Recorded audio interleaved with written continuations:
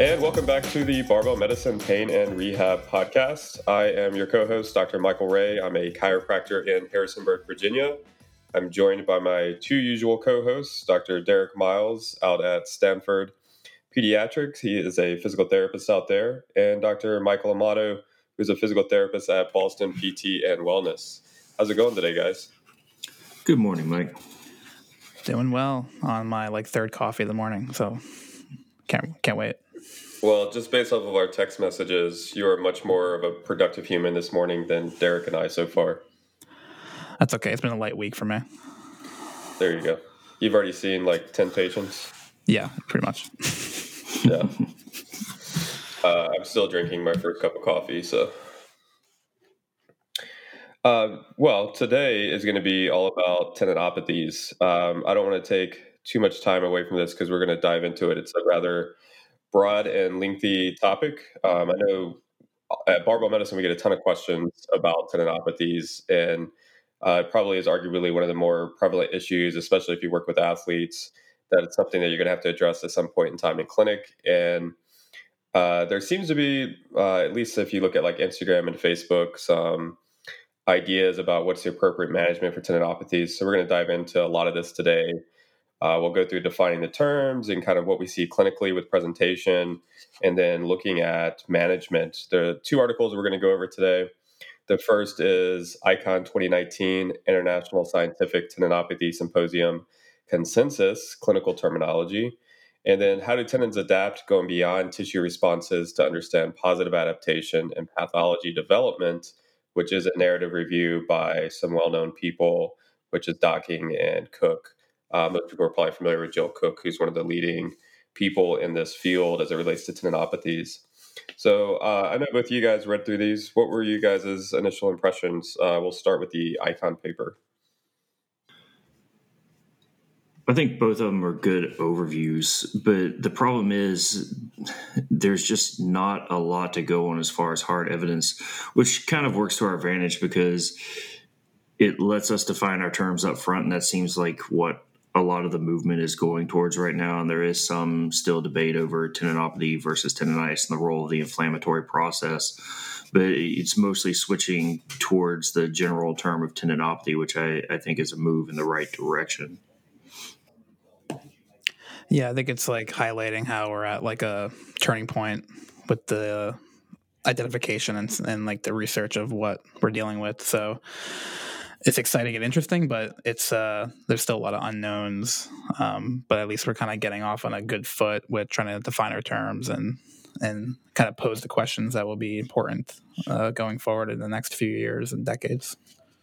Well, I'm as most people know, term kind of guy. I like defining our terms. So, I think the consensus paper, if you guys aren't familiar with this as a listener, in essence, when they do these, they get a bunch of quote unquote experts from the field from various backgrounds, so usually various titles, and they come together in a location. I think this one was in the Netherlands, and they kind of sit down and talk about collectively how, in this case, how to define the term. But these can get from just defining terms to diagnoses to management, so on and so forth, future directions for research.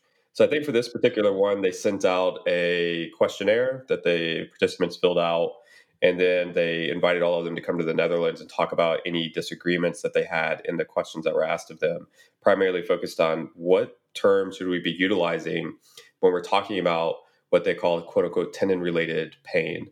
And I know, since I've been in practice, especially locally here, a lot of people still say things like tendinitis, which implies kind of at the root of that word is going to be this idea of itis, which is going to be an inflammatory process. And as we'll get into here in a little bit, that doesn't always tend to be the case. And not only is it we're not really sure how much of an influence it has in symptomatic development, but also that tends to make people think, well, if it's an inflammatory issue, then I just need to correct that. So then we have this introduction of NSAIDs or steroidal implements and so on and so forth. So we'll talk about that a lot today. But overall, I think the biggest takeaway, as Derek was saying, was we want to really shift the entire communication around this topic towards tendinopathy. And so tendinitis, we want to move away from because of the inflammatory implications. Tendinosis, which I've actually heard people use, and I was kind of, I guess, shocked that I saw in here that they didn't think that there was enough evidence to utilize that term. What were you guys' thoughts about that? Yeah, I actually like forgot about that term, but that was something that we used a lot in our graduate school, like in PT school. We kind of learned the continuum of like itis to osis, and apathy wasn't really used yet. Yeah. And then as I kind of moved away from schooling and learned more about kind of like the more of the apathy language, I like completely forgot about osis. But it can get kind of confusing, I think, and I think that's why they were moving away from it, because they were trying to get away from pinning it just on the tissue changes that they're seeing in the imaging findings. Yeah, I think the apathy is the better suffix at this time, just because it does imply that someone's symptomatic, and we can see changes that would be considered not ideal and a high prevalence of those changes long before anyone ever presents with symptoms. So it's just making a delineation between the two. Yeah. I like tendinopathy because it moves us away from like being overly reductionist as this one problem to try and fix as it relates to this patient population. And so, looking at apathy as the preferred term, like the biggest thing we have to remember with this is the reason we're kind of talking about this is the types of terms we use to discuss matters leads to ideas of what treatment should be done to the person. And the big article that comes to mind that I like a lot is Nicolette L. from 2017, which is a systematic review on how terminology influences patient selection of treatment. And based on that discussion between clinician and patient can have profound impacts on what the patient thinks should be done for their case to get the likely outcomes. And so, and that's kind of what the authors in this consensus statement are saying is, this is why we need to use this very umbrella-like term to move us away from this one way of trying to fix this issue. I thought it was interesting that I had a note in here that the term does not imply the presence of a particular pathological or biochemical process which cannot routinely be assessed clinically. I think they're just, with that statement, trying to further move us away from any reductionist type thinking. What were your Well, guys' I don't thoughts? even know that it's moving away from the reductionist side so much as we can't say with any level of certainty what it is, just because it is a spectrum, and it's at what point on that spectrum do we start calling things good or bad, and that in and of itself, you're just making an arbitrary line of demarcation, and it's not like at a certain percentage of VEGF alpha, all of a sudden things are bad. It's just depends on, are you symptomatic or not, more so.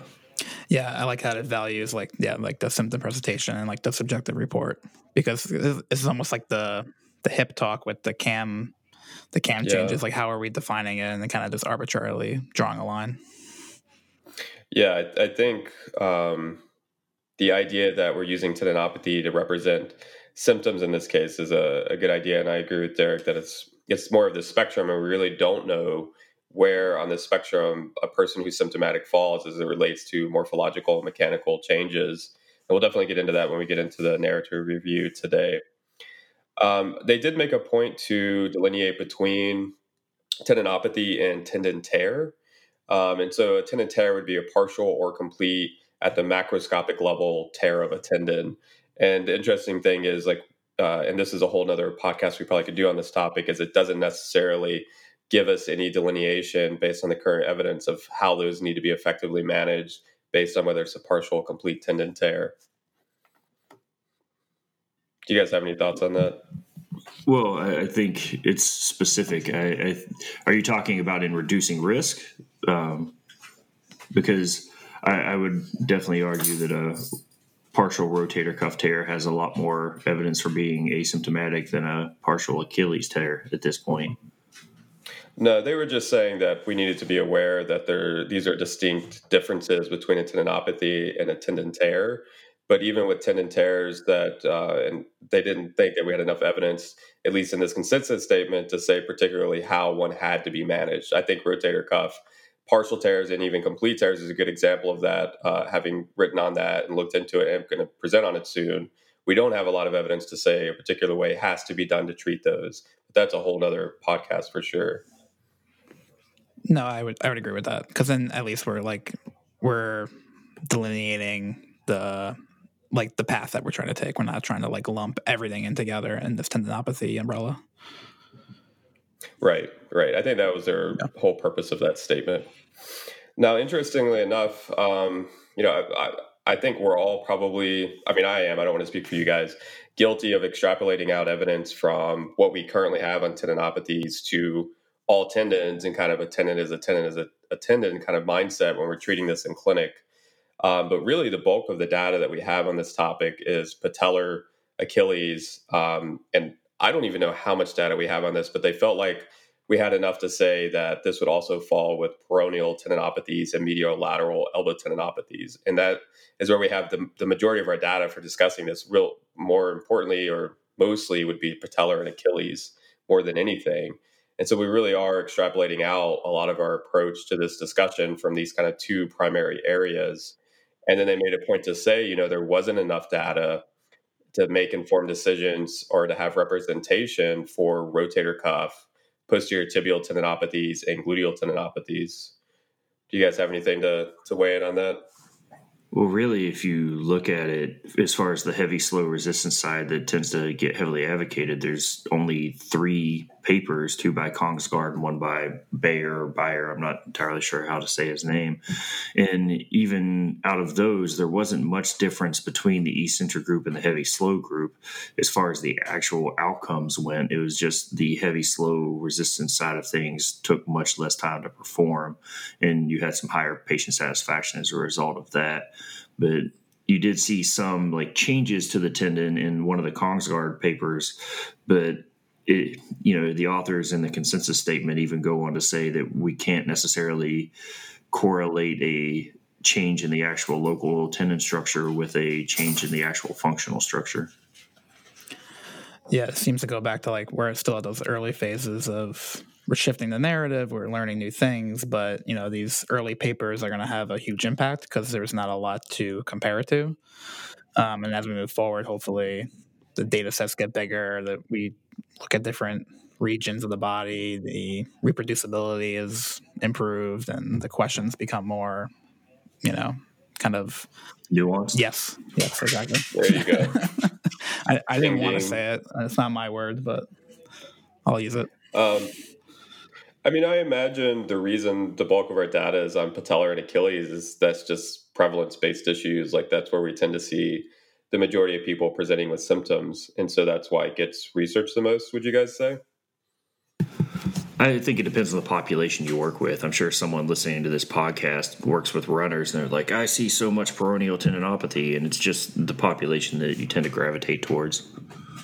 Yeah, it's easy to be siloed into your clinical practice. I was more thinking just like broad stroking, globally speaking, collectively, the presentation. I wonder also if like other presentations get lumped into other umbrella terms. Like something that always like pops out to me is like bursitis. Like lateral hip pain gets called bursitis a lot, and I wonder if that mislabeling has caused issues in like researching it and kind of pooling it together. Yeah, it gets down to like how are we classifying these things in clinic, and are we doing it appropriately, which is a really good segue, Amato, into clinical presentation of these. Do you want to tackle that? Sure. Yes. So I think this is where the subjective reporting comes into play a lot. And it's always interesting doing these, like now starting to do these consults online, and you're like making these judgment calls based on subjective reporting. So, but I think a lot of it seems to be pretty clear in terms of these kind of like long-term, long-standing symptoms that are pretty local and focal to tendinous areas. And I think the Achilles and patellar tendon are probably easy to study too, because you can like point to them pretty easily. So location, duration of symptoms being like usually longer than a few weeks, and being kind of reactive and affected by activity seems to be kind of like the hallmarks of tendinopathy.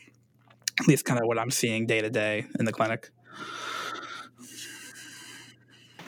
Well, I think a lot of it, when it presents to clinic, there wasn't one inciting event, or if there was, you'll see it typically involved a dramatic spike in volume, and that typically is a major part of the subjective. So it's not uncommon in the running population. If you see someone who's been averaging 20 miles a week and then they decided they wanted to ramp up to 60, and they're like, well, now I have some anterior knee pain or some heel pain. And a lot of it is the carryover same into the weightlifting population, where I just started this new program. I'm 2 weeks in and I started developing some anterior knee pain. I have 3 times the volume of squats that I had prior.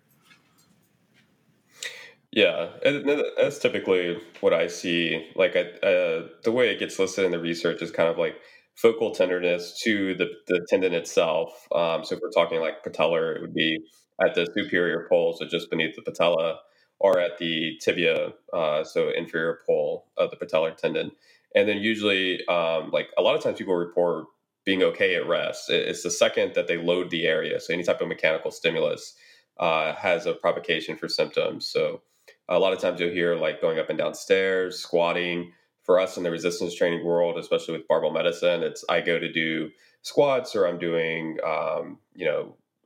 oddly enough, even though we don't have a ton of evidence on this, I see a lot of like high hamstring issues. So like deadlifting, hip hinges, stuff like that I would label as a quote unquote tendinopathy, is usually how we see it with the resistant focused athletes.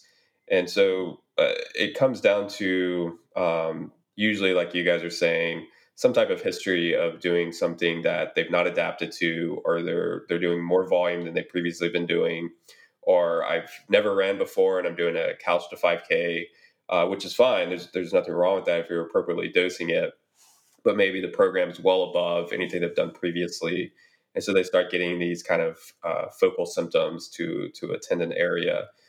And it's interesting because I think a good discussion we could have today is we don't really know.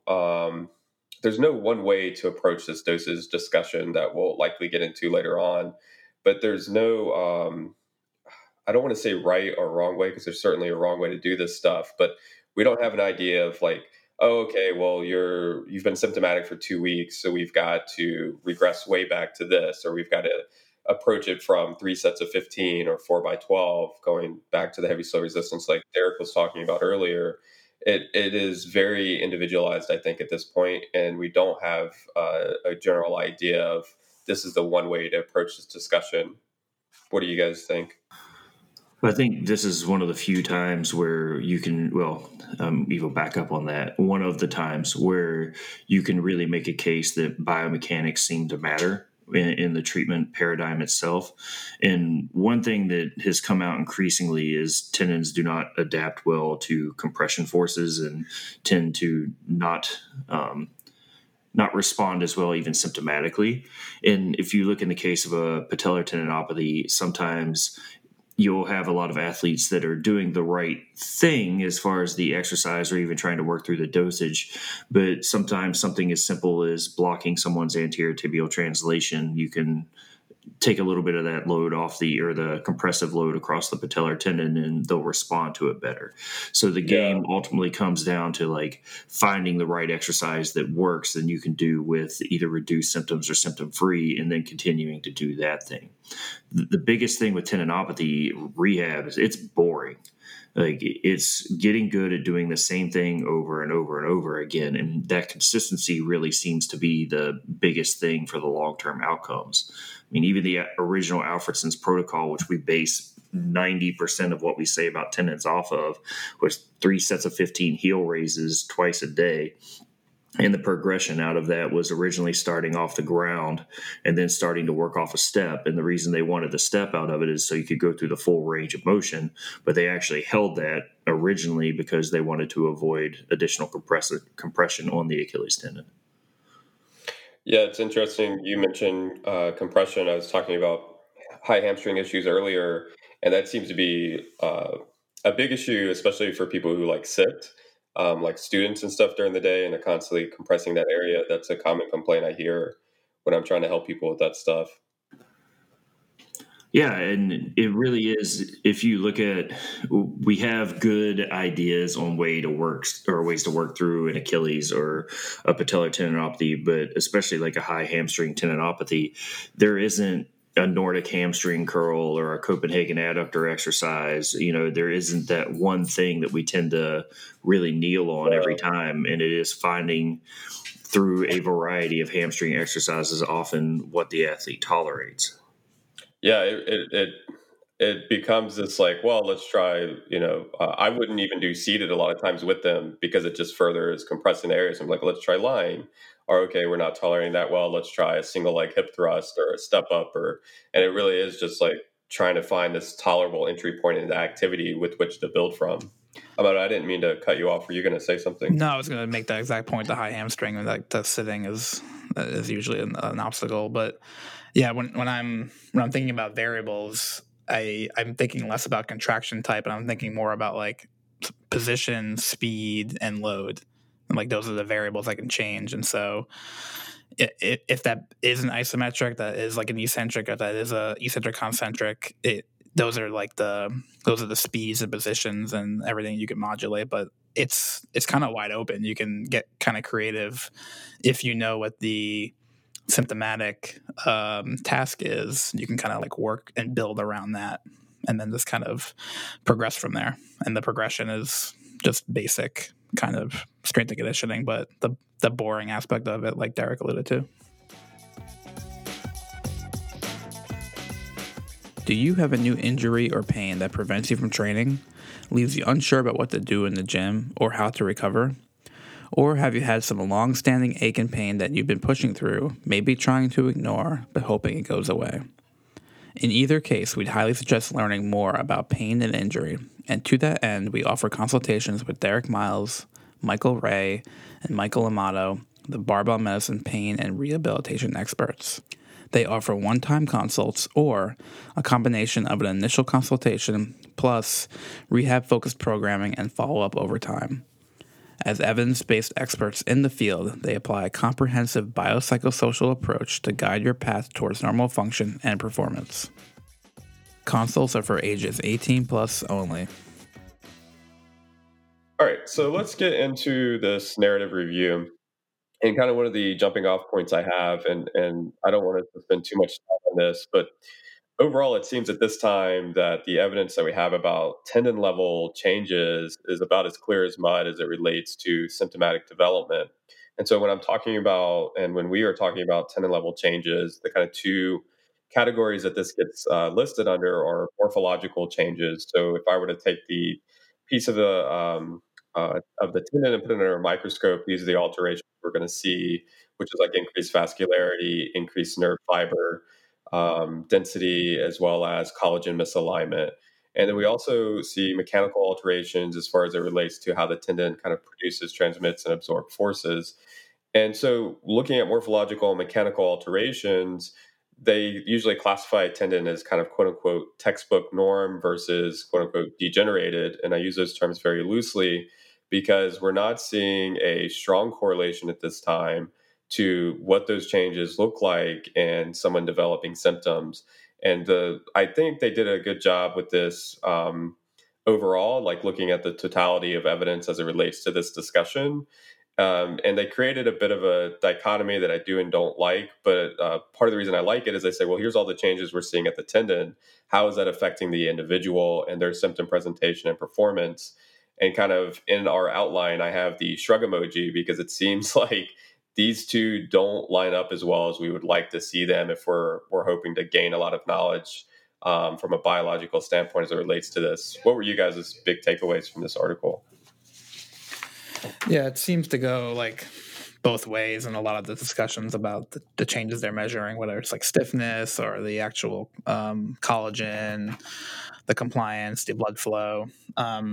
I think the good thing is that they highlight the uncertainty of it, but they're also putting it in an optimistic standpoint where you can make a lot of person level changes without having to make a lot of localized tendon changes. So that definitely makes like the rehab process more optimistic for us. Again, we just don't have any like concrete things to say like this is exactly what's going to influence the person level changes if we're looking at the physiological changes at the tendon level, since we have like conflicting evidence on both ends of the spectrum.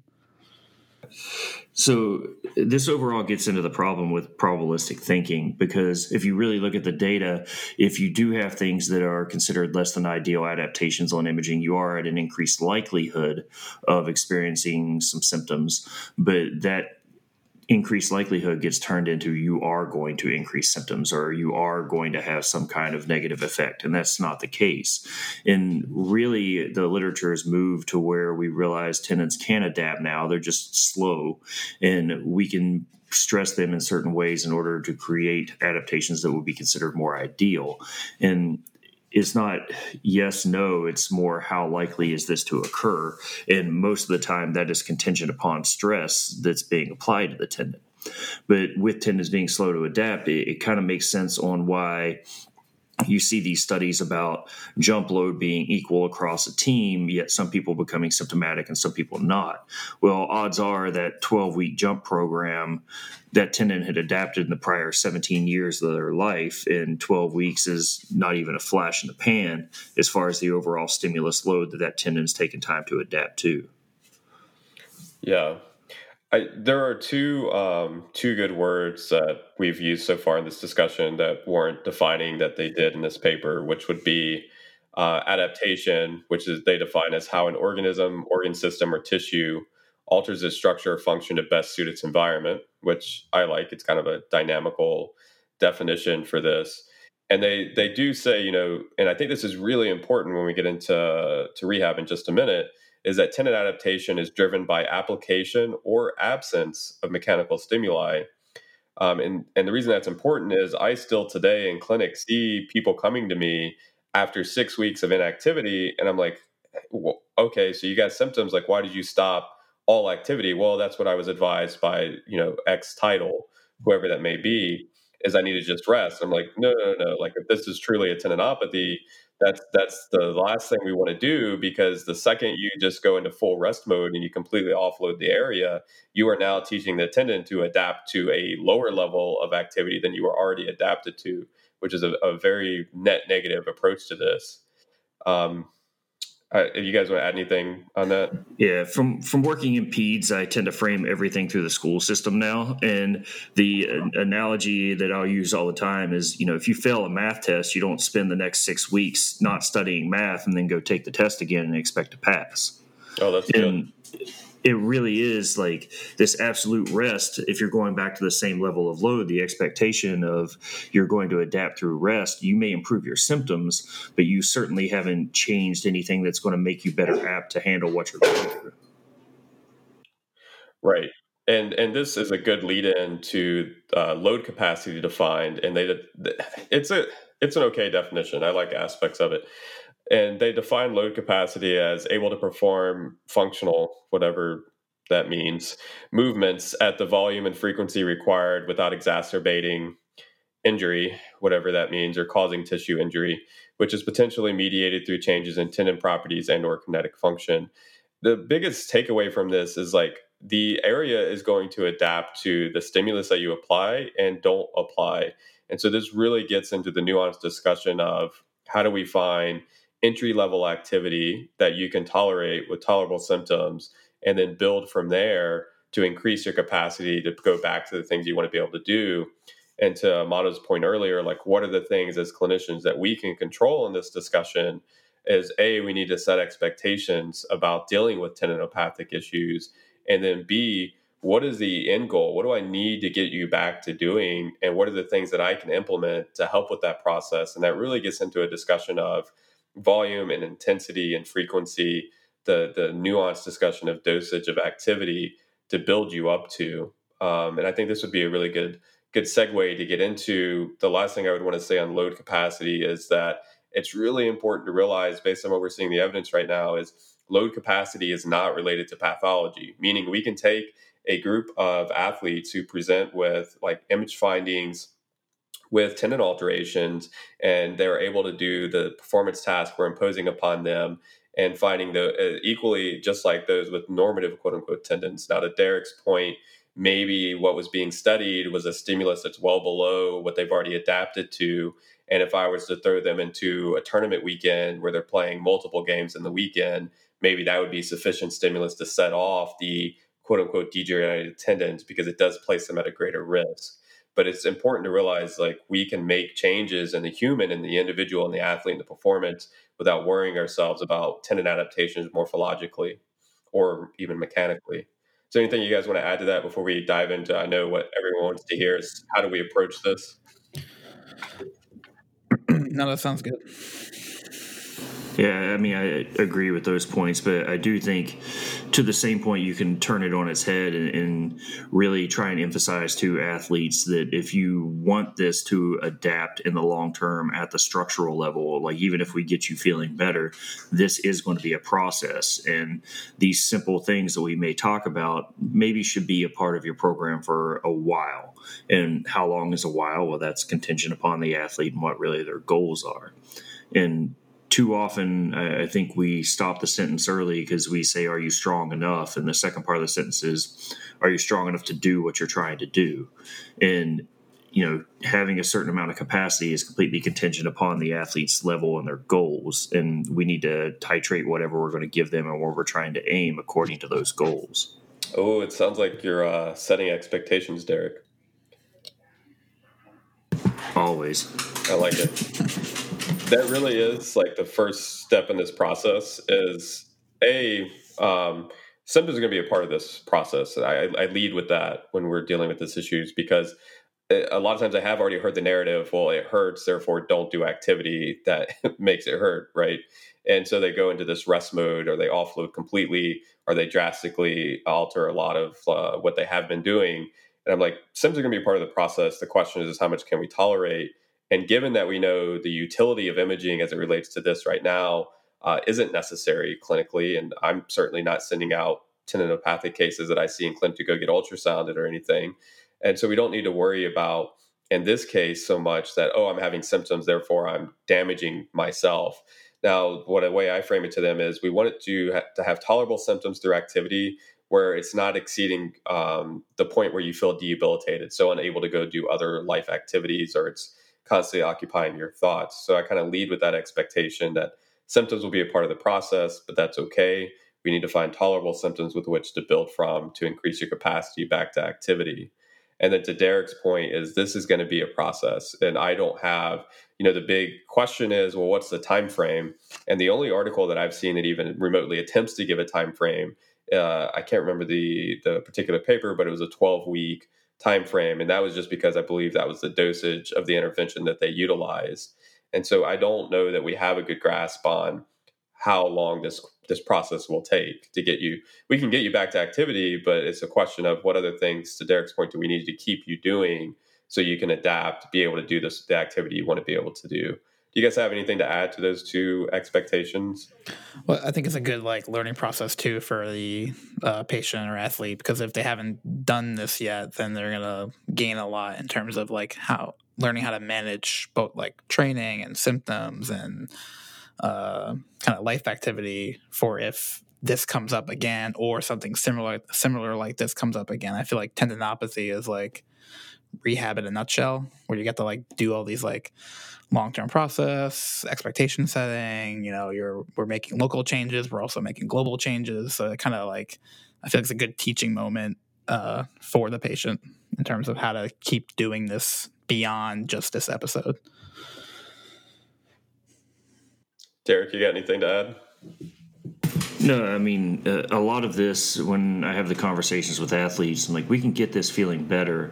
A large part of this is implementing some strategies with which to reduce the risk of it happening again. Yep. And as it directly relates to the barbell athlete, a lot of times I'm like, if this is protective and we're going to have a GPP day in your program, I mean, if it's general physical preparation, maybe your general needs to include a little bit specific just to make sure that we're reducing the risk of having some issues in the past. Not saying I'm going to prevent it from happening. Once again, we're reducing the risk. Yeah. And I think that's a good case to make for isolation specific movements to the area that's affected. If I'm dealing with patellar tendinopathy, then odds are like I probably will keep in bilateral squatting movements if I can. If you're so sensitized and symptomatic that and this will get into the dosage discussion, but let's say you're like, hey, I can't barbell back squat at all through any range of motion, meaning like the second I unrack it from the rack, I start having symptoms as I initiate the squat. Then I'm going to be like, okay, well, that's a 45-pound bar for most places, or 20-kilo entry point into activity. Can I switch you to a goblet squat and do full range of motion squatting with you, which will give me more options at lower weight?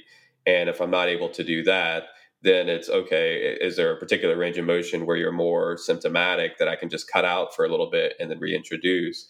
And if you're not able to do that, then I might be, can we leg press or can we do something else? But even then, I still like to include isolation movements to the affected extremity. So maybe we do single leg extensions, or we do step ups or split squats. How do you guys kind of approach that? I think a lot of times it's about doing something that they didn't think that they should or could. I think like a lot of those isolation or single leg movements, it depends on where you're coming from. If you're a runner and you don't have any history of strength training, then obviously those might be easier entry points. But then if you're a barbell athlete and you mostly do like the big movements, you may not have thought that was going to be an effective strategy. So I think it's like introducing those novel ideas, but that are going to lead up to the bigger picture end goals can be quite powerful in the beginning, because then it gives you something tangible that you can work with and kind of progress. And then if you're looking at it from the tendon aspect, like the isolation work seems to be more inducive of those local changes that we're aiming for in the long term. So it's kind of like a win-win. I think a lot of times we get so focused as athletes, and I know I've been guilty of this myself, of focusing on the activity we can't do and getting frustrated that I can't deadlift or I can't squat. And we forget about the fact that there's like hundreds of thousands of exercises that we can be doing. And maybe if we go do those things for a little while, we can come back and do the thing that we really want to do. And that's part of the whole process. I think a lot of times, especially we're definitely gravitating towards bucketing either endurance athletes or barbell athletes out of this. And, telling a runner they can't run is not the greatest conversation, and telling a power lifter they can't squat is no less fun. But being able to say, well, we may not be able to do this for a short span, but here are other things you can do with which to satiate your desire to train. Yeah, I think it's just giving them options and getting them to realize like we can still keep you active, and in fact, that's what we need to do so you don't have a complete loss of baseline fitness levels. But here are the options that we can do, and that's part of setting those expectations and getting buy-in from people. And then I think it's important too that it's okay if you have a flare up in symptoms. We'll deal with it. I think a lot of times people can be humming along, and maybe they're even several weeks in, and for whatever reason they get symptoms, and there's a lot of variables that play into that symptomatic development. And it's setting the expectation like that happens. That's a normal aspect of this process. We might not need to make any changes, or maybe we need to make some changes. Let's reevaluate and kind of regroup and then move forward. But kind of normalizing that as an aspect of the process, I think, helps out a lot, especially for people dealing with tendinopathies. So I have down here, like when we're talking dosage of loading and types of loads, I know Derek and I have talked about this a lot. Like our propensity, and unless you've changed, correct me if you have, Derek, is especially if I'm dealing with a team-based sport athlete or an individual athlete who does like a lot of cyclical loading, like cycling or swimming or running, I tend to move away from dynamic loads in the beginning stages to help with symptom regression, and then start titrating those back in to tolerance. But while I'm doing that, I bring in isotonic contractions, so eccentric, concentric contractions, typically with the bias of eccentric loading, so resistance training focused stuff. You still approach it that way, Derek, or have you changed? No, that's pretty much the exact heuristic I operate off of, and it really is. It's so simple, it's complex because it's can you do this one thing right now and go get good at that, and then we can start layering in out of it. But it really, from the evidence, I'm comfortable going out and saying that the tempo of the movement seems to have an effect, and tendons tend to be a little bit more aggravated or sensitized to fast movements. Yeah. And so just keeping things controlled and controlling for your variables tends to let athletes tolerate more before getting back into actually loading in a speed power paradigm. Amato, is that similar to how you approach it? Yeah, I think it's just easier to control when you slow the speed down of the movement, and you give them a little more autonomy and kind of control of the movement. Also, like it limits the load as well in the beginning, but it just depends on their end goal. If they're a sprinter, if they're a field athlete, then the rate of speed is going to need to increase. But for now, we can just kind of taper it down, then build it back up. If they don't really need that out of the tasks that are bothersome. I mean, there's always going to be some rate of speed or rate of change, but you don't have to go crazy. You don't have to make them be doing triple hops into like full sprints and stuff like that. But it kind of comes back to what their end goals are. So decrease speed, maybe even start at no speed isometrics, and then kind of work back up to what's going to be conducive for them. Yeah, and I fully admit my bias is to load the athlete with an external load with resistance training. And I know this is a hot button topic, especially if you follow anyone on Twitter in the tendinopathy world.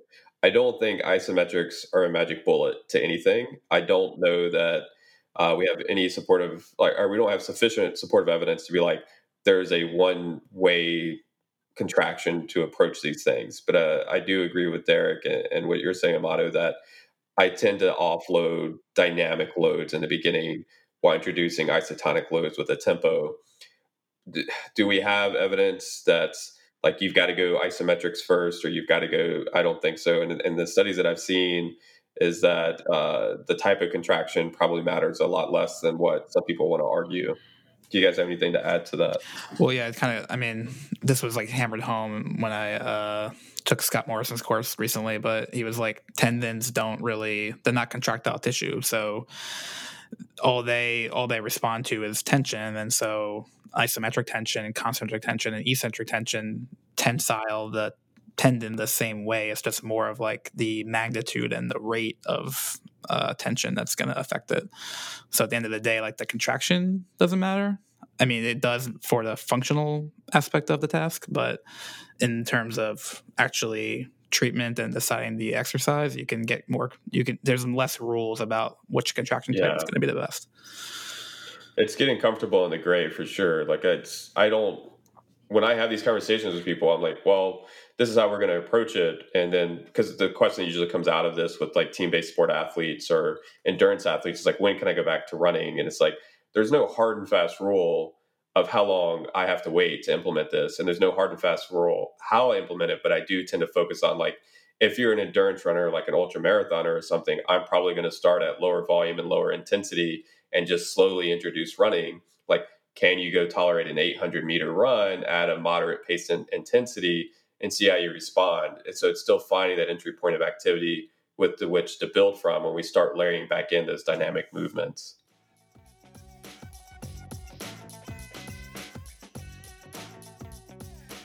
The Barbell Medicine Review is a monthly publication where the doctors provide insight into the latest scientific research and deliver it right to your inbox. Every month, Doctors Jordan Feigenbaum, Austin Baraki, Derek Miles, and Mike Ray pick one scientific paper apiece that pertains to strength training, nutrition, pain science, injury management, or other related topics, and write an editorial describing the methods, results, overall impact, and practical application of the papers being discussed. All 4 editorials are peer-reviewed by the other doctors to make sure that the information being delivered in the Barbell Medicine Review is accurate and accessible. We also provide citations for both the primary paper being discussed as well as the supporting evidence where applicable. If you've been looking for a resource to help you stay up to date on the latest research on these topics, this is a great option, and we would love to share it with you. Mike, I think to your point, especially with the example of the ultra marathoner, though, it creates a little bit of a discussion about where we start as well, because I don't know that I would be as predisposed to start an ultra runner with an 800 meters, just because that to them is the equivalent of like you and I walking 20 feet. And I think sometimes knowing what their goals are, because most of us, if we had someone who squatted 750, we would start them with an empty barbell, but that same workout, our plan will be to work up to what would be considered a relatively significant amount of weight for most humans. And I think for the ultra runner, my question is typically, well, at what distance do you really feel like your warm up is complete? And most of them don't even feel warm until 3 miles. So, it's okay. Today we're going to try for a 3-mile run, which to our Couch to 5K person, 3 miles may be the top end of what they're really trying to accomplish on a regular basis. So it's being able to titrate into like what that athlete is adjusted to and kind of what their expectations are. Now, if the ultra runner had symptoms at 2.5 miles, it'd say, okay, there's our ceiling. We know where we are. Let's live there. Yeah, I was just using it as like off the cuff example. I agree. You need to find some type of tolerable entry point that would be relative to prior engagement of activity. All right. So the next thing would be intensity, which could be measured a lot of different ways, which would be, well, let's go back to volume for just a second. For the resistance focused athlete, we're often talking about sets and reps for resistance training. And then also I would tend to lump frequency into volume, so number of days of training. These are all the things that you could start changing to make an impact on symptoms and getting them to keep doing activity and build from there. And so I know, especially in the powerlifting world and weightlifting, the focus tends to be on lower reps and higher intensities a lot of times. And so maybe that's the first change we make is we decrease external intensity and internal intensity while slightly upping volume and see how they respond and build from there. When we talk about intensity, that could be internal. So obviously our bias is going to be using rate of perceived exertion or RIR, reps in reserve. And then external intensity would be the load in which they're trying to lift. If we're talking, though, from a sport specific standpoint, like let's go back to our endurance athlete with the runner, volume would be much more related for them to number of days of the week that they're running, the distance in which they're running as well. And then intensity would be more focused on a time factor, which could still be volume as well, like how long are they running for? And then the time factor for intensity is how quickly are they completing a certain amount of distance. And also intensity could be the terrain in which they're running on. The gradient change could make a big difference in how difficult they find 1 mile versus another. And then internal intensity tends to still be rate of perceived exertion for them that I use. You could also use heart rate as well. Do you guys have anything to add to volume, intensity, and frequency? No, most of it. No, just go ahead. No, I was going to say, I just think the main point here is it gets back to what we were talking about earlier, in that there isn't a baking recipe for this. It's going to be nuanced to the individual athlete. And that's when it is good to talk to a professional who has some experience in this, just because the conversation I have often with athletes is it's not necessarily where are we going, but where do we start? And if we can figure out that starting point, then everything else really does start becoming a little bit of a math problem.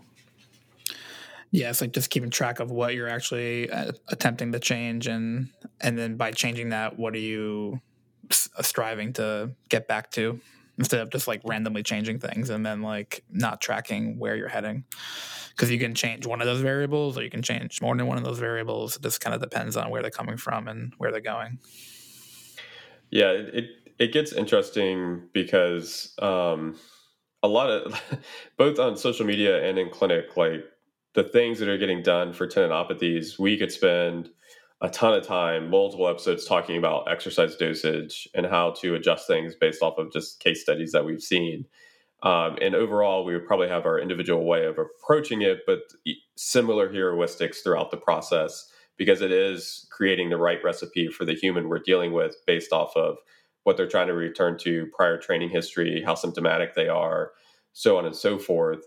But a lot of the times, like you see these ridiculous kind of passive modalities that people are doing about, oh, well, I'm going to instrument assist to soft tissue manipulate that patellar tendon, or I'm going to tape it, or I'm going to dry needle it, or I'm going to do whatever. And they're like, oh, they got, pain relief, therefore I'm helping them. And I think a good discussion we could have is like, you're probably giving a false sense of confidence in their ability to go out and load that area because you've given symptom reduction, when really this is a load-based issue. The poison and the treatment is managing loading of the area. And although, yes, we're going to get symptom relief out of this, that's not our primary concern long term, as far as like educating on how to approach risk reduction with tendinopathies. Before I go too far on a rant, my blood pressure spikes on this. What do you guys have to add about passive modalities and tendinopathies? I think the hard part with this is like, and I think people understand that though. I think people understand like that the tendon issue is going to need a long term strategy. Then I think and this is like the classic argument is going to be like, well, what can we do right now to make it less symptomatic, and then that way we can train, which obviously I don't abide to and agree with, but. I think it's the hard part is like there's some dissonance. Like I think people understand that there's going to have to be some active strategy, but they're still piling on the passive strategies. And I think that's like where the headbutting comes into play, and that becomes a challenging conversation. But I think we have enough variables that we can address that can help in the short term as well as the long term. Not that we need an immediate short term effect, but everything we just talked about in terms of like activity management and looking at different exercises that you can tolerate, I think you can make the short term changes that eventually lead into the long term changes without them being separated. Because then, like the addition of the passive modalities in the beginning, I don't know how to progress that. Like that doesn't have progression. That just has like a do use or do not use depending on symptom presentation, which doesn't really have like a sound heuristic to me, at least. I'm going to go back to my math test analogy from earlier, and I think passive modalities is essentially the equivalent of if you failed the math test, putting a sticker saying you did it on the math test. You still failed. You may feel better because you got a sticker, but it's certainly you're not getting any better at math from getting that sticker. And that's basically the bucket that I would put a lot of the passive modalities in. Like, under no circumstances is it making you a better athlete. Under no circumstances is it helping you adapt. And it really is, especially with a lot of the crap that gets said in the implementation of the passive modalities. Listen, if you want to foam roll because it feels good, knock yourself out. If you want to do some soft tissue stuff because it feels good, knock yourself out. If you think it is helping you get back on the track faster, helping you recover faster, or helping your tendon adapt, none of those things are occurring. Yeah. I would. I don't know that I have a whole lot to add to that. is your blood that. pressure lower or higher now? I feel better now. Yeah. Nice placebo. Right. Well, and so like, I think my biggest issue that I'm probably a broken record at this point to anyone that actually listens to me, the handful of people, is it's the narrative. I'm like, what are you saying to validate sticking a needle in my patellar tendon? Like, okay, like how are you even validating that? And I imagine what happens, because that's just my experience and what I see anecdotally from clinicians when I listen to this and see other clinics operate, is, well, I just tell them it's going to knock their pain down. Okay, well, I mean, we can spend the next, I don't know how many days discussing placebo-like contextual effects and how we can knock their pain down a lot of different ways, and I don't have to stick a needle in them or put a piece of tape on them or create any other BS narrative to substantiate a modality that, especially as it relates to tendinopathies, I think has very little to no efficacy whatsoever for addressing this issue, most especially addressing the patient's thoughts and beliefs and perceptions about the pain they're presenting with as it relates to this issue, and then how to approach it long term from education, risk reduction, and load management. So I think it really, really misses the mark and approaching this from a passive approach. This is a load mismanagement. So the very word of passive, not active, doesn't even compute for me when you're trying to address a load management based issue. That's all I got. Well, and I think this also demonstrates the fundamental misunderstanding of scale for a lot of this. And I think some of this really gets into my biochem background because it drives me crazy when you see these cross-sectional slides of tendons that show something that would be considered disadvantageous. And if you look at the little scale on the quarter, it's normally on the scale of micrometers or nanometers. And being able to think that you can be that specific with any intervention, that's like putting a period on a wall 15 feet away and thinking you can throw a dart and hit it. I could totally do that. That's, I'm sure you know what? I think you should develop a continuing education course to teach people how to do it.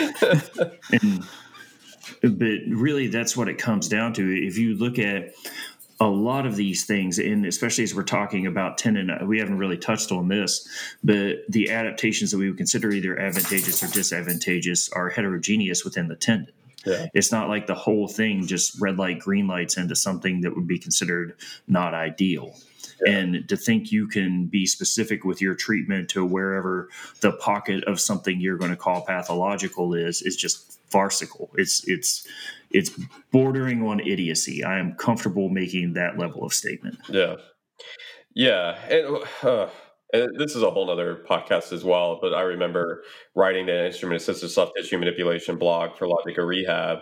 And when I dove into that, the origins of IASTM, I was like, oh, so we did this on rat tendons and then extrapolated and assumed that we were having the same effect. And turns out that just doesn't work at all, to Derek's point about scale. It's just really, really bad arguments and typical false premises. And yeah, I think the way I could sum this up is I don't recommend passive modalities in general, and I certainly don't recommend them for tendinopathy-based issues. And I am comfortable with saying that I think you are doing the person a disjustice if that's a focal point of treatment for tendinopathic-based issues. That should not be it at all. We should be talking about how to approach this from an activity standpoint. With that said, Amano, do you have anything to add to that? No, I just can't believe it only took us 7 episodes. It took us that long to get into a passive modality rant. Yeah. We held it off for so long. I think the next thing that we see a lot of that I have down that we just need to touch on briefly is this idea of non-steroidal anti-inflammatory treatment. To me, that's heavily rooted to this idea of tendinitis, where people are being told, oh, this is an inflammatory-based issue, I'll just take NSAIDs and keep on going. And it's like, no, I haven't dove too far down the rabbit hole with NSAIDs for tendinopathies, but the little I've looked at doesn't seem supported at all for making any meaningful biochemical changes as it relates to the utilization of NSAIDs and to the tendon. And then it still misses the mark of this is a load mismanagement issue. Yeah, it's about understanding the pathophysiology, and then can you scale that to the person level? And like that, it just doesn't make sense. The NSAIDs don't fit into that puzzle. Well, even if we're going to accept that there is some inflammatory process to a tendinopathy, my first question whenever this discussion comes up is, what's the number one thing you need to heal? Yeah. And inflammation. Okay, so why do I want to try and block that if I'm going to concede it's the number one thing that I need for healing to occur? Yeah. It just doesn't make sense. And it's this assigning of positives and negatives to processes that just are. And there isn't a magical overload of tendinopathy there, or like as far as like all of a sudden the inflammation becomes negative. It's all on a spectrum. Yeah, and this usually leads into like having tried NSAIDs, and then we go to steroid injections, and usually this gets siloed into locations like rotator cuff or so on and so forth, and then we're going to inject with a steroid there. But everything I've seen, and I'll go ahead and say this for an umbrella approach for injection-based therapy, doesn't have much, if any, efficacy, despite some of the popularity with things like PRP and prolotherapy for tendinopathies. What do you guys think? If it involves a needle, it has no good evidence for a tendinopathy. And that really is like, once again, getting into this structuralist side of things, like PRP, and I think this is good for the audience to understand, PRP is not PRP, is not PRP. every place does their PRP a little bit differently because some of this is related to the desire to create the proprietary PRP. Some of it is people think high leukocyte or low leukocyte PRP is more effective. There are now coming out randomized controlled trials that show that neither one of them are more effective than just a load management strategy. Steroid injections, it's the same premise to where we think if we can give this local anti-inflammatory effect, but we forget about the fact that some of that anti-inflammatory effect, especially via steroid or corticosteroid injection, has actually been shown to have some negative effects long-term on tendons. There's some risk there for sure. Yeah. And then 10X is just, I don't even know what to call it because I'm trying not to use profanity on the podcast anymore. It essentially...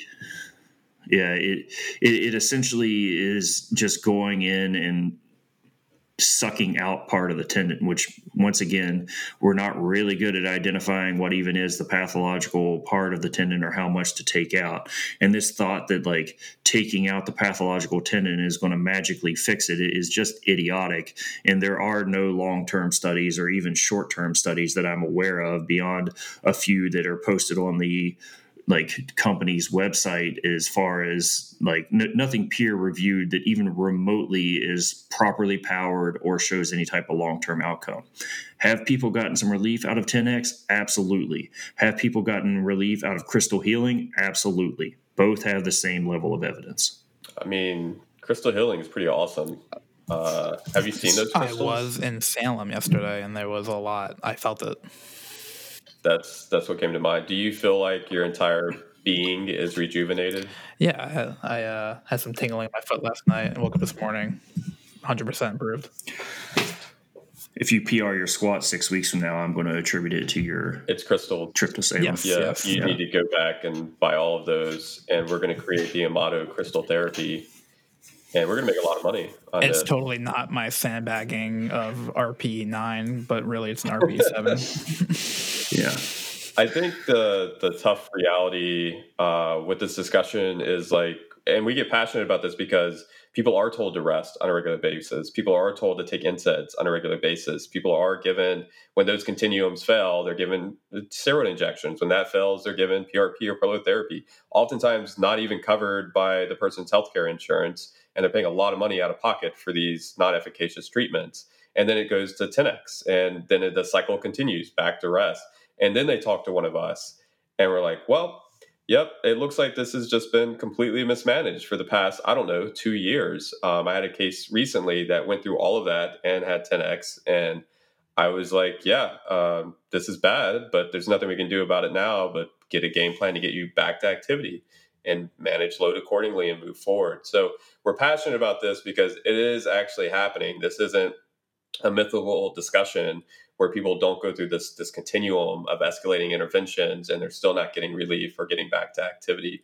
So I think the way I could sum this up is the data that we do have on tendinopathies is we need to set expectations about symptoms and symptom management. And then the expectation that this is the best term for this is tendinopathy, because we're having a difficult time with finding out where on the spectrum of changes someone becomes symptomatic and why. And then realizing that this is a load mismanagement issue and that we need to find a tolerable entry point of activity with which to build from to build your capacity back specifically to what you want to be able to do. And if the specificity matters, if I need you to be a sprinting based athlete, then at some point we've got to dose in running and dose in sprinting to get you back to that. And then getting long-term buy-in that this is going to be a process and it's okay to have setbacks. It's okay that you did really, really well with symptoms for 4 weeks and suddenly something happened, either a life stressor or we overreached on something and you got symptomatic again. That's part of the process. We've got to regroup and move forward. Do you guys have anything to add to that for closing comments? No, it's a good wrap up. I think the important part is it's more than just, you're more than just a tendon, obviously, and that there's a lot of ways to start somewhere and scale back up to what you want to do. Yeah, I think just to close, it would be to ask the question, have you been doing the basics for this? And the basics really are contingent upon a proper load management strategy, finding something that works from an exercise paradigm, and working there while trying to stay in the best shape as you can. The basics do not include any kind of fancy, shiny objects being rubbed or stuck into you. And until you've exhausted that, I would advocate to most athletes that they don't need any fancy, shiny objects rubbed or stuck into them. Yep, I would agree. Well, we look forward to any comments or feedback that you guys may have for this podcast. Obviously, if you need assistance, we do remote consultations with Barbell Medicine. This is a fairly prevalent issue that all three of us deal with on a regular basis, both in clinic and remotely. So we're happy to help out with guiding this process. Next month's Barbell Medicine Monthly Review, just kind of as a teaser of what's coming, is going to be all on tendinopathies. And so that issue will cover much more in detail what we've talked about today, and then appropriate management as well. So you might want to check that out if it's something that you're interested in learning more about. So that will be for November's Barbell Medicine Monthly Review journal. All right. Well, until next time, thanks for tuning in, and keep training.